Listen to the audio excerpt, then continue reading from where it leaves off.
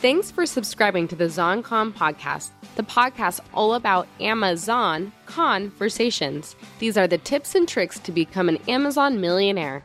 Here is your host, Andrew Erickson. He is all things Amazon, and so is this podcast. Let's have an Amazon conversation.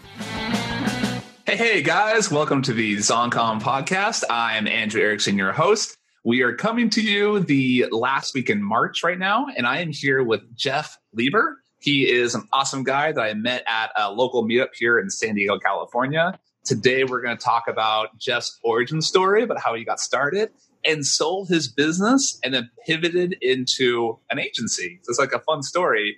We all kind of have that aspiration to start and sell a business, right? It's kind of the entrepreneurial dream. So I'm very excited to hear how Jeff did that. We're also going to cover a little bit of coronavirus stuff, right? So it's very, very topical. And of course, this stuff is changing very quickly. So we're going to talk probably a little more high level rather than stuff to do like tomorrow because the virus is changing so quickly. Oh my God.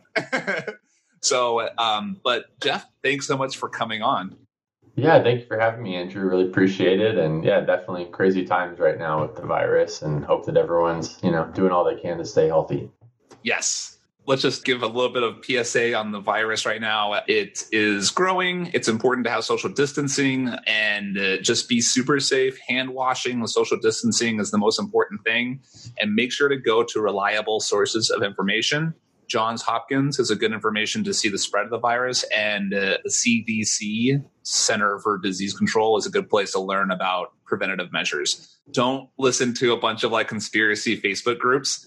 Go make sure you get valid information. So just be safe, guys. Absolutely. So, okay, Jeff, let's hear your origin story. So you told me, let's set the scene. You told me, so we were at a bar with some other 7-8-figure sellers in San Diego, California, and bumped into you, and you told me you had this awesome agency and you started a brand and you sold it. And I was like, oh my God, Jeff, you got to come on my podcast. So tell me, when did you start and kind of how did you go about building your business? Yeah, sure. So I started in 2014. So I was able to get in at a good time when it was just early on starting out the Amazon craze. And so I was working a full-time job up in San Francisco doing healthcare consulting. And, I always had sort of that entrepreneur marketing bug. I was always studying it, but, had bought stuff or, would watch trainings, but never really took full action to really, start a real business. And I finally was able to, pull the trigger on it and say, I'm just going to dive all in, even if I, lose money on this. I'm just going to, see it through and launch a product and see what happens. And so that's what I did. And one thing I would recommend to not do is what I did to get started, which was I bought a 20-foot container of one SKU, and it cost me about, I think, over $15,000 to ship it. And yeah, that product did not sell super fast right away. It took about a year to sell through that container. And so it was a rough, bumpy start. I didn't realize that you could just start with a $300 order, like a normal person, and air freight it over. And so luckily, I was able to turn it into a pet products brand, and it did. Ended up doing pretty well and launched more products after that did even better than that one. And so that was kind of how I got started. Nice. So don't buy full containers on your first order. That's the moral of the story, right? Yeah, exactly. So yeah, did that whole thing. And how'd you get into it though? So 2014 actually was really early in the private label world. I started the late 2015, and it already was a little established at that point, but it was still now that I talk to people about the private label thing, everyone's like, oh my God, 4 years ago, 5 years ago, you've been in this business so long. I'm like, it's not that long. So how did you learn about it? How did you go about starting? I actually can't even remember who emailed me, but I was on marketing entrepreneur type lists, and someone was promoting ASM, an online Amazon course. And so that was how I originally got started. And from there, I just, got into anything I get my hands on, whether it's YouTube, podcasts, follow Ryan Moran very closely. And so, yeah, just however I could to learn over the years, that was how I got into it. Nice. That's awesome. So also, I think that itch, that drive to start something, I think is really important. Okay. So you start the business, you order a full 20-foot container, and then so you drop 15,000 there, and then do you just added a few more SKUs, and then you grew the business up to, do you mind sharing numbers on stuff? Yeah, so yeah, we grew it. Let's see. Then we started launching more SKUs within the first year because that first product wasn't, crushing it. And so luckily it came out with some more products in the same space. So we built a pet products brand around that. And then my sister told me that she said, "Can I borrow some of your products for my boys?" They were 2 and 4 years old at the time, and so I didn't know that some of my products worked for her babies. And so she's like, "Jeff, this could be a baby brand as well." So then I spun that off as a baby brand as well and launched a couple SKUs there. And so I was managing both brands, Nice. and grew that. And then my friend's dad approached me. We met and launched a dog toy together that he invented, and I helped him bring it to market through Kickstarter and Oh, wow. Amazon and stuff like that. And so, yes, that was a separate business that we sold as well. And so, yeah, so that was kind of how we got through, those brands in the initial phases. But Wow. That's cool. So tell me a little bit more about the selling process. I know it's been a few years, so it's probably changed, but like, I want to know first the mindset of why to sell instead of just holding it. And second, like the actual practical things you did to sell. yeah, sure. So looking back, like I said, all of a sudden I was managing two of my own brands. I was co-managing a third brand. And then in that time, because I was having good success on Amazon, a friend that had launched a Kickstarter with sunglasses, they had a great brand. They asked for help on Amazon. And so I just started helping them on the side. And then they referred a couple friends. And then all of a sudden I had a few, consulting clients, and I wasn't even trying to grow that part of it. It wasn't an agency. It was just kind of me and my team. So all of a sudden I was managing like four different businesses essentially, right? For each brand was a different thing. And it was super stressful. And I was, not as happy as I wanted to be. At the end of the day, I was like, man, I quit my day job to have freedom and to have time and to do what I want. And now I've just created like four miserable jobs all at once, and each of them was kind of growing equally slowly because I couldn't give it the due, time that it should have been due. And so I just made a personal decision. This for happiness is I need to choose one and focus on it. And I wanted to sell out however I could of each of the businesses. And so I did that within about a year period. I was able to get out of all the businesses because I realized I enjoyed the most was helping other people's brands. And the reason that was because I wasn't great at sourcing products. I actually didn't like, talking with my Chinese suppliers late at night and, having samples shipped and quality control checks and all the headaches that come with that. I wasn't great at that. And I had a really hard time hiring that out. And so we weren't growing as fast as I wanted because I had a resistance. I didn't want to launch more products. And so, but I really enjoyed the marketing part and the Amazon part, and I had that nailed. And so I was like, why don't I just do that for other people? Let them do what they're great at, and we will do, what we're great at for them on Amazon. And so that was my personal journey for why I decided to sell, to your question, but everyone's going to have a different journey for reasons for selling. Nice. So basically lifestyle, was it, you don't have to share numbers if you don't want to, but was it like a nice liquidation event, or was it kind of medium, or how'd that go? Yeah, it was definitely a nice one. So one, my pet products brand, like that was a really nice one. And then the other, the pet and baby brand was a nice one. And then the pet products toy, wanted to exit out of that. So I got out of that kind of early. So didn't really make much because I wanted to leave it to my partner. And so, yeah, that was kind of the process there. But I definitely learned a lot about selling a business and made some mistakes if you want to learn any of those. Yeah, let's hear. Okay, so now we have the mindset. Basically, it was lifestyle was the mindset, right, for selling. And then I want to hear practical, like why, like how did you go about doing it? What were the practical steps to doing it? And also maybe like the emotions around the whole thing too would be good to talk about. Sure. So as far as the selling process, so, I just first encountered a couple people that had sold a business, just like what you're doing. I started asking them about their process and realized, wow, you can really, make a nice cash flow exit there. And so that was a big reason why. And so I just simply went out and found I think 3 or 4 different companies that were like brokers, website or e-commerce brokers, and contacted them, and they'll talk to you for free, typically, at least, to learn if it's a good fit. And so I started that process and, didn't get a good feel for some of them, but then got a really good feel for one particular broker. And the reason was because he told me I actually was not ready to sell the business right now. It wasn't sellable. He's like, you need to do these three things. You need to put a team in place, you need to have systems, and you need to have your bookkeeping in place. I did not have cleaned up books where I could just produce a P&L up to date as of yesterday, right? And so he's like, go get those things done and come back to me in a couple of months. And so that was what I did. Went to work, cleaned everything up, and came back. And he's like, okay, you're ready to sell. And it's a lot more sellable. It'll be a lot more appealing to a buyer, and it'll have a higher valuation because of the things that I put in place. And so then I just chose that broker over everyone else, and made sure it was a fair agreement where I'm not married to the person for 10 years. Like, he doesn't have 10 years to sell the business. He's got a time frame on what he needs, how long he can be trying to sell my business. And so then we went through that process, got it all ready to launch to market. And you want to make it as appealing as possible to a buyer, right? And so for me, I was really trying to sell, one, our numbers and that we're growing, but two, we've got the team in place. You could buy it tomorrow and it'll keep running and growing. And so that was really appealing to a lot of buyers. And so we kind of were able to get a number of bids in the very early process. So they were bidding against each other, which actually bid, the asking price up. And then from there, it's just trying to, negotiate and sign that deal with the buyer that you feel really confident about. One tip I would give is to try to, because typically after you sign, what happened with me is we went into a due diligence period. It was like 45 days. And what happened was that first buyer backed out on day like 44, right? And because technically he had put no money down, no deposit, no anything.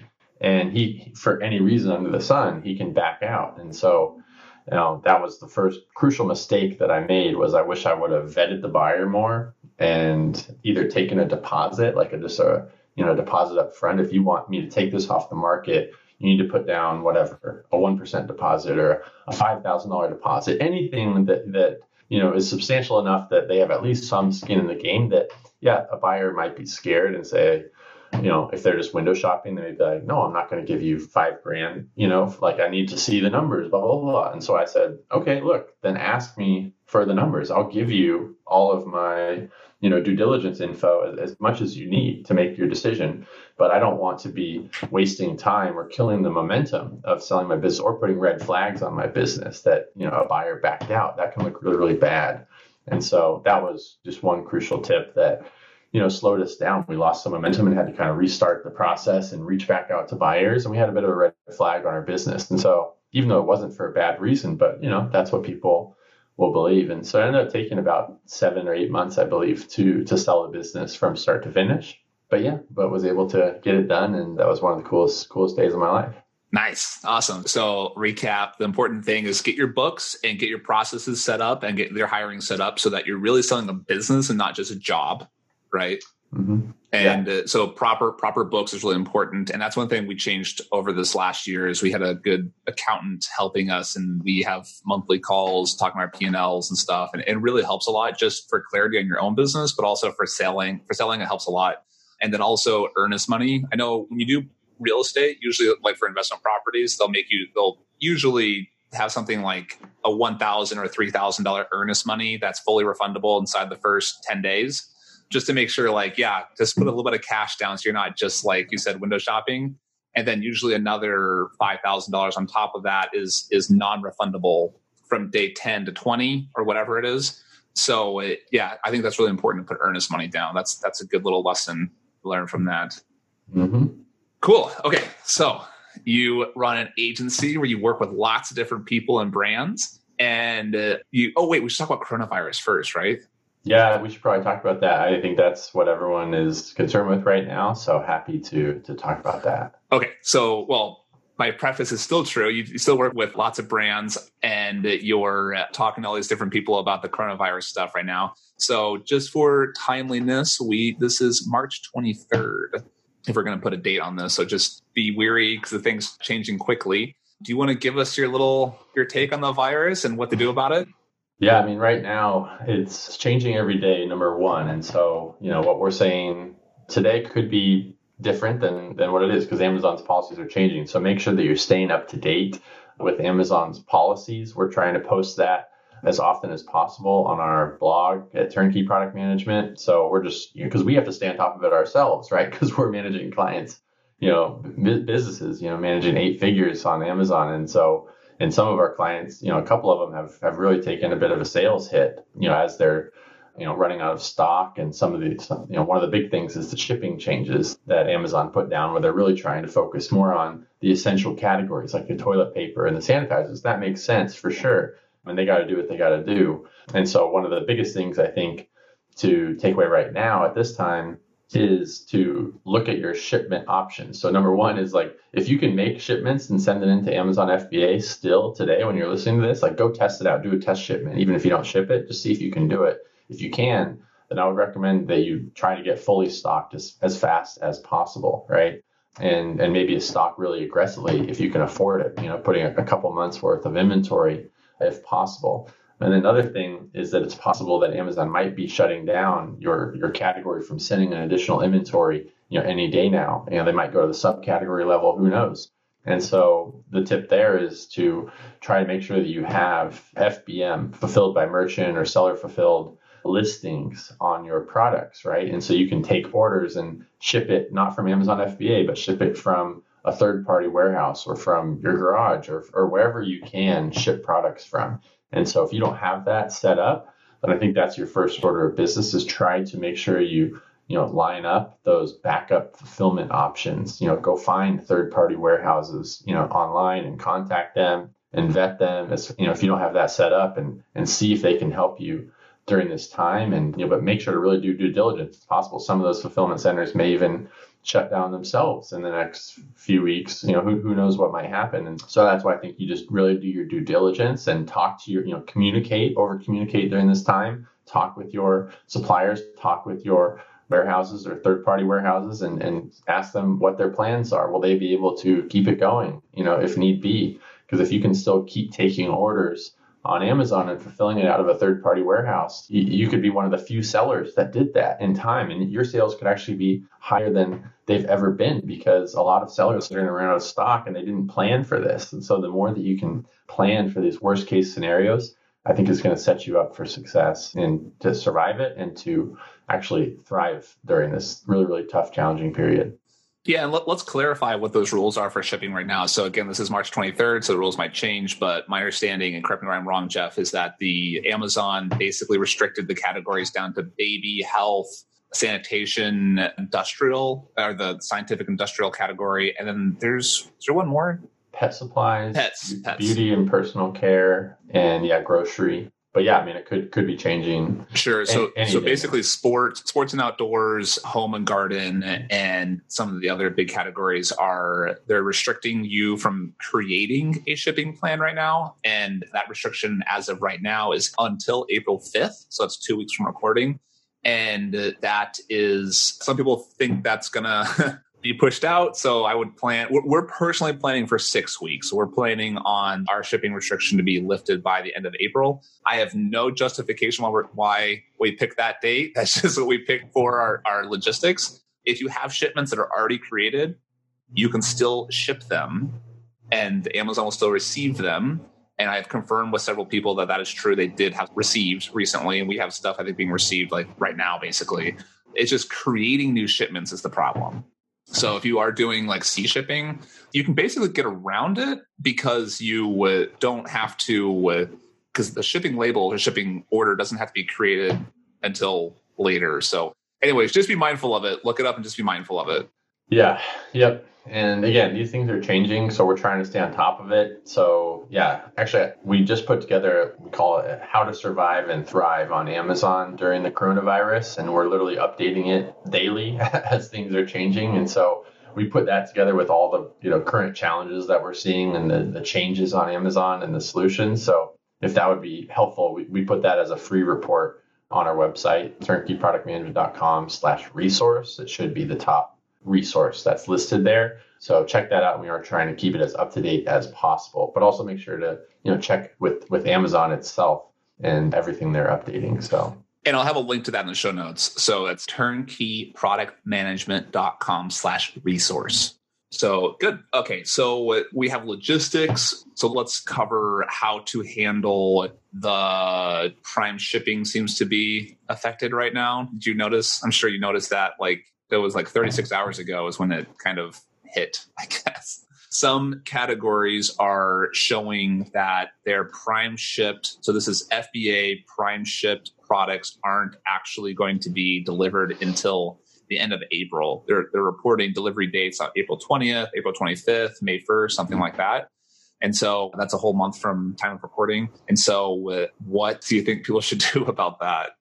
Yeah, I mean, again, it goes back to lining up your own fulfillment options as a backup, or even, if you're in that case, you might want to, activate your seller fulfilled listing. If your warehouse can ship it faster than that, then put that listing up. And that's again going to give you an edge over your competitors who haven't done that. So that's one workaround.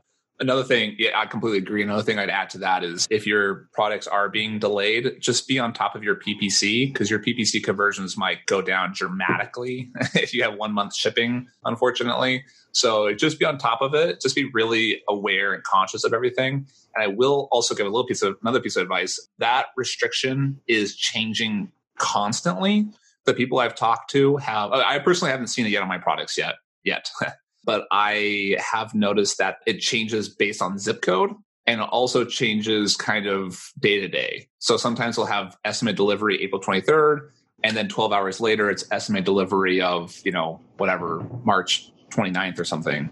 So just look at it. And also you can change your zip code. If you go onto Amazon.com, there's like a zip code button or whatever. You can just change the shipping address and it'll show you the delivery time. And so we picked 8 different zip codes across the country, just kind of different corners, just to see we're not being affected. Our 2-day shipping is more like 3 or 4-day shipping right now, but we're not being affected yet, but it's definitely out there. Yeah, no, that's a really good tip. So yeah, go test out your product to see what it's showing up as, log in incognito mode or from someone else's phone or something like that, just to see what it's showing up as for a normal buyer. And yeah, I mean, if you're showing 1 month ship times, you may want to reduce your PPC budgets to get at least a lot more focused and narrow. Like, don't be doing crazy, broad campaigns that maybe weren't converting anyways. Now they're definitely not going to convert. And so Now's the time just to get more conservative as far as, getting focused on those proper keywords. Yep. Also, a lot of people might see an increase in sales too, which would be nice. Those increase in sales can obviously happen because your product is in high demand. So if you sell sanitation wipes, like you're bad for society, but good for you that like you have a product that's in high demand right now. It also, I know some people who sell like baby wipes or some like dog diapers, whatever, these kind of like weird sanitation products. And those things are going through the roof right now. There's some home gym, some supplements, kind of pro health supplements that are going through the roof right now. Okay, let's say that our sales are actually higher. They're doubling. Let's just say they're doubled. What our baseline is, what should we do with that? Yeah, I mean, it really comes down to your particular situation. But if one is monitor your inventory levels, right? Because you don't want to run out of stock if you can avoid it. And so let's say your sales have just naturally doubled because of the demand. One possible thing, if you're going to run out of stock of inventory, is you could possibly reduce your PPC spend and budget. So that will help slow down sales. You could also start inching up your prices a little bit at a time if you wanted to slow down your sales and increase your profit margins as well. Yeah, I mean, it really depends on what your situation is. If you have enough inventory to sustain it, then that's really great for you. But it depends on your particular scenario. Yep, I completely agree with everything you just said. Another thing I'll add is you can monitor the inventory levels of your competition. You might get to a spot where in 2 weeks you're potentially the only one left with that product, or maybe instead of there being 20, there's only 3 people left with that product. So do monitor that. There's software that'll do that for you, but you can also do the 999 trick. If you don't know what that is, just Google it. It'll tell you. It's all over the internet. It'll tell you how to look. You can just, for free, you can kind of spy on the inventory levels of your competition. 999 trick. Cool. Okay. Anything else on the coronavirus before we move on to something else? I think those are the big ones as of right now. I mean, we've got a few other smaller tips in our report, but I don't think it's worth covering right now. But yeah, just stay up to date on it for sure. Yep. And do check out Jeff's resource, turnkeyproductmanagement.com/resource. Again, link is in the show notes. Okay, so let's not panic. We're all fine. Okay. And let's talk about stuff that's important, not in the next week or 3, but something that's very important in 3, 6 months, maybe in the next year or 2. So let's also, one thing I always tell people, yes, make sure you are agile and you're adjusting how you should be. But let's not forget that we are building businesses that are lasting 1 year, 1 decade, not 1 week, 1 month, right? So yes, stay up to date with everything, but let's talk about things like bigger, broader things that are important a year from now. So Jeff, you told me that you have sort of like the biggest mistakes that brands make. I want to hear, what are these big mistakes, some of the big mistakes that brands are making right now in general? Not right now like this week, but in general. Yeah, so one of them is that they're not actually building a brand. They are just opportunity seekers where they see a hot product in this niche and then they launch that, and then they do another one in that niche and they launch that, and they're just taking orders on Amazon, and they're getting good cash flow, hopefully, but they're not building a brand or building an asset. And so that's number one, especially in times like this. That's where I think that building a brand can help save you, because if you're building that brand not just on Amazon, but even off Amazon, and that means building an audience, like trying to take your customers and communicate with them outside of Amazon, whether it's through an email list or on your website or any way, any medium that you can on social media. That's a really, really great way to help control your audience and not be at the limbo of what's Amazon going to give me this week. Because as we're seeing, it can change very, very quickly. So that's number one.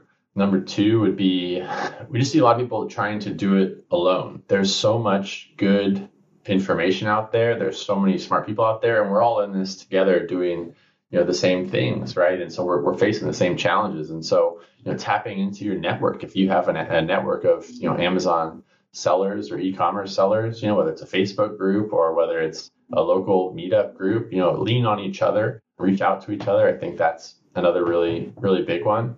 And then with that theme of doing it alone, we see a lot of solopreneurs, right, who contact us, and we assess their business and their structure, and it's just them doing it alone. They're doing everything. They're doing customer service sometimes, for their Amazon orders. They're managing PPC themselves. Like, they're doing everything, and they know they want to build the audience. They want to do this other stuff, but they don't have time because they're stuck in Amazon. They're afraid to make that first hire, that second hire. So whether it's a part-time contractor or whether you're doing, bigger volumes and you can hire an agency out there to really do it for you the right way, just start with where you are at so that you can grow something that's bigger and beyond yourself. If I had to pick 3, there's a lot of them, but those are 3 that I would say. Yeah, I love that. So basically build a brand so you have I always find brand to be hard to define, because I say what's a brand? They go, well, you should have good supply chain, you should have an audience, you should have a good product. I'm like, well, that's just a business, right? What's the difference between if you're just doing the straight, pick a product and throw it on Amazon and try to get cash versus building a brand? What are some big characteristics that really distinguish the difference between the two? Yeah, I mean, number one would be, do you have an audience that do you have an audience that if I asked you tomorrow, could you go communicate with your customer base? Could you do that? So I think that's number one. If you can't do that because you only have Amazon orders and Amazon's restricting the amount of info that you get on customers and limiting what you can do to contact them, then I would say that's not a really good indicator, and you should start planning for that. But yeah, I mean, a brand is something where you have your place in the marketplace, who your target customer is, and you are trying to serve them, not just with one product, but with multiple products, right? So typically brands have at least a few products where it can really help a customer in their journey. So yeah, those are just a few of the guidelines. There's a lot more out there that could apply to bigger brands, but those are the ones that come to mind. Yeah, I agree. I think I like to define it as a consistent product line with a consistent style to a consistent audience, right? And so like you said, audience, I also think having kind of the same group of products. So if you're selling baby wipes, you don't want to then also sell a push-up bar and a car air freshener, right? And a garlic press. Those things aren't really a consistent product line. If you're selling baby wipes, you'd want to sell diaper pails and diaper, I don't know, whatever. I don't know what else there is that baby space, but something that's consistent and also the same audience, and then also the consistent style, I think makes it really nice to have it all kind of similar feeling around it. Cool. I think brands are a lot more sellable as well. People want to buy a brand, not 10 different products that were just cash flow plays on Amazon. So if you want to build a sellable asset, and that's what we're trying to work with and help with our clients to build that asset, you'll be a heck of a lot more sellable for a higher multiple if you actually have a brand weighted behind it. Yep, completely agree with that. Okay, another thing I want to ask you about, you mentioned DSP ads. Can you explain, you had like a nice little fun tip about that. Can you explain what they are and how to not use them correctly and how to use them correctly? Yeah, so you have Amazon PPC ads, and then you also have now Amazon DSP advertising. So it's basically a different advertising sort of portal or channel that not everyone has access to currently. You have to request access to get it. But what's really, really cool about the DSP ads is there's some functionalities and opportunities that aren't with Amazon PPC traditionally. So number one is Amazon retargeting ads. So you can actually, physically retarget with an ad anyone that visited your product listing but did not purchase the product. So you can run ads to them to try to bring them back in to purchase your product. So that's number one. And then you can also really run some really cool video ads and really targeted ads as well through that platform. So those are a couple of the things that make it different. So if you want to apply for Amazon DSP, you can do that. Just Google it, Amazon DSP. But I think their current minimum to commit to it, to have Amazon manage it for you, I believe is $30,000 or a $35,000 advertising budget. That's like the amount you're signing for, that I promise to give you this much money and you spend it Amazon and hopefully make me money back. It's like similar to, what Amazon AMG used to do. Wait, is it $35,000 a year or a month or what? I believe it's in like a 3-month period. That was the latest quote that we heard from one of our clients that contacted us about it. Okay. So yeah, it might be around 15 grand a month, or it was 12 grand a month, something like that. But typically it was a total budget of around 35,000 was my last understanding. I might be off by 5,000 or so on that, but it was a really big ad spend budget to commit to if you're not sure that it will even be profitable or work. So there are workarounds to that. So if you can get access to someone that has the self-managed Amazon DSP, so luckily our company Turnkey, we were able to get approved, and we're one of the few providers of that where we have self-managed DSP, because we can bring multiple clients at once to Amazon. They were able to basically wipe out that minimum spend budget, so we can do as little as like $2,000 or $3,000 a month as far as like a test budget. And when we're doing it for retargeting ads, like we're seeing really, really good ACOSs. We had one client. Nice. Yeah, I just looked at the report like a few days ago, and in their first month of doing it, their ACOS was around, I think, like 12% or 13%, because the retargeting ads were so successful. So it's just an opportunity to, like, that's part of the key of Amazon, is knowing what are the different opportunities that pop up and being one of the first movers there. So yeah, so that's something, to look into if you're, and I would say it's not for everybody. Like, you should only do it if you have like a good conversion rate on your product page and you already have some pretty good track record with Amazon PPC ads. Like, if you're getting good profitability there, then there's a good likelihood that you'll see the same on Amazon DSP. But if you're like just starting out, it may not be, the best fit. But yeah, we're happy to always look at your company and your situation to see if it's a good fit for you or not. If anyone wants to contact us, we can let you know, like, if that makes sense, or maybe that's 3 months down the road for you. Awesome. Okay, so the DSP is basically a special ad program. Does retargeting. Retargeting is when someone comes to your, it's like they come into your front door of your business. They don't buy anything. I guess you can retarget people who purchase as well, right? Mm-hmm. Yeah. So I guess anytime someone comes in the front door of your business, we're talking about brick and mortar stuff, and they leave, you can then have like a billboard show up on their way home or their way to work and stuff like that. But it's targeted only to the people who came into the front door of your shop, right? So it has a pretty high conversion rate. And unfortunately, Amazon makes us spend like $15,000 a month or something on that. But if you go through an agency, it can be drastically lower than that. So that's super cool. Is it just on your website, or is there some other resource we can look at?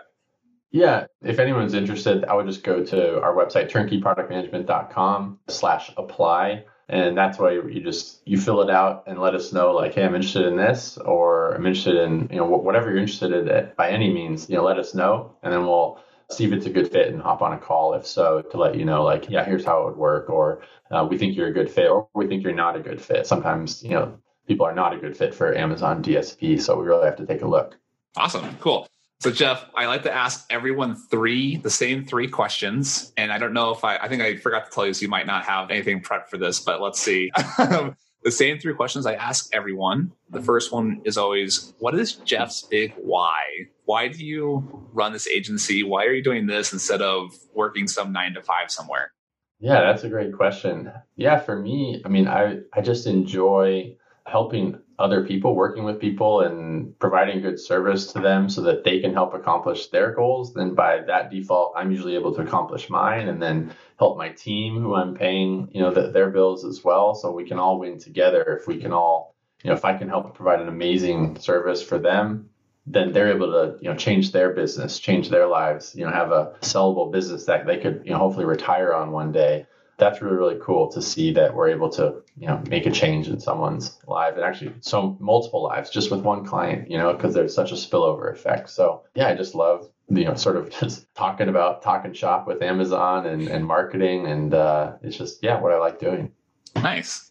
I love that. The next question I love asking people, what's some media we can consume right now? So like, I'm thinking books, podcasts, website, blog, whatever it is. Like, what are some of your favorite things that you love reading or have read or continue to read today? Yeah, I love Audible. I love podcasts. So I listen to a lot of like Ryan Moran's stuff. Been following him for years. Capitalism.com. Yeah, capitalism.com. Yep.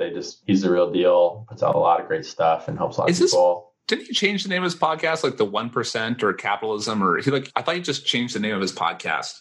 Yeah, I think, he's got the 1% podcast. I think he's maybe got a couple different ones where he tries to talk about different subjects. But I think he just at capitalism.com, I think they'll probably list whatever the latest name is, they'll have it there. But yeah, as far as books, I also love the book, The One Thing by Gary Keller. And I don't know if you've heard that, but then they also came out with the podcast. I think it's called The One Thing Podcast with Jeff Woods. And I really enjoy listening to that. It's more about like time management, productivity, and some really, really great tips. And that book is amazing. It's one of the best-selling books I ever believe. Nice. And then here I found the podcast here. It's just capitalism.com. So you'll see it. And I'm showing the video right now that there's just a picture of Ryan Moran. Also, can you read what's on I don't know if you can read it very well. It's written on my whiteboard. What's the one thing you can do such that by doing so everything else would be easier and necessary? So that is the you've obviously read The One Thing. Nice. And we did not set that up. So wow, Jeff's that's book, crazy. His book choice was The One Thing. The main quote from that is literally written on my wall right behind me. Wow, that is absolutely insane. I literally didn't see it because I couldn't read it from the interview. But wow, that's crazy. Oh, and then I'm going to have you on my podcast very soon. I think we'll be publishing it as soon as we can. But the Playbook for Amazon podcast, we're going to have you as a guest. So I get to pick your brain for once, and that would be a fun episode. Awesome. Yep. Okay. So that's going to be our actionable thing. Go ahead and go listen to Jeff's podcast and go ahead and tell us again what that podcast is. Go download it right now if you want. Yeah, it's the Playbook for Amazon podcast. And it's on our website, turnkeyproductmanagement.com, or all the podcast apps out there these days. So, and I'll have a link in the show notes as well. Alrighty, Jeff. Thank you so much for coming on. Thanks for helping us with coronavirus stuff and giving us some actionable tips on how to build brands and how to handle this world we live in today.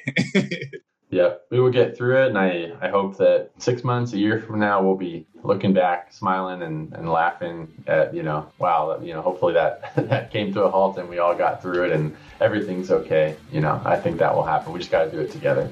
Yep. All right, guys. Thanks so much for listening, and we'll talk to you later.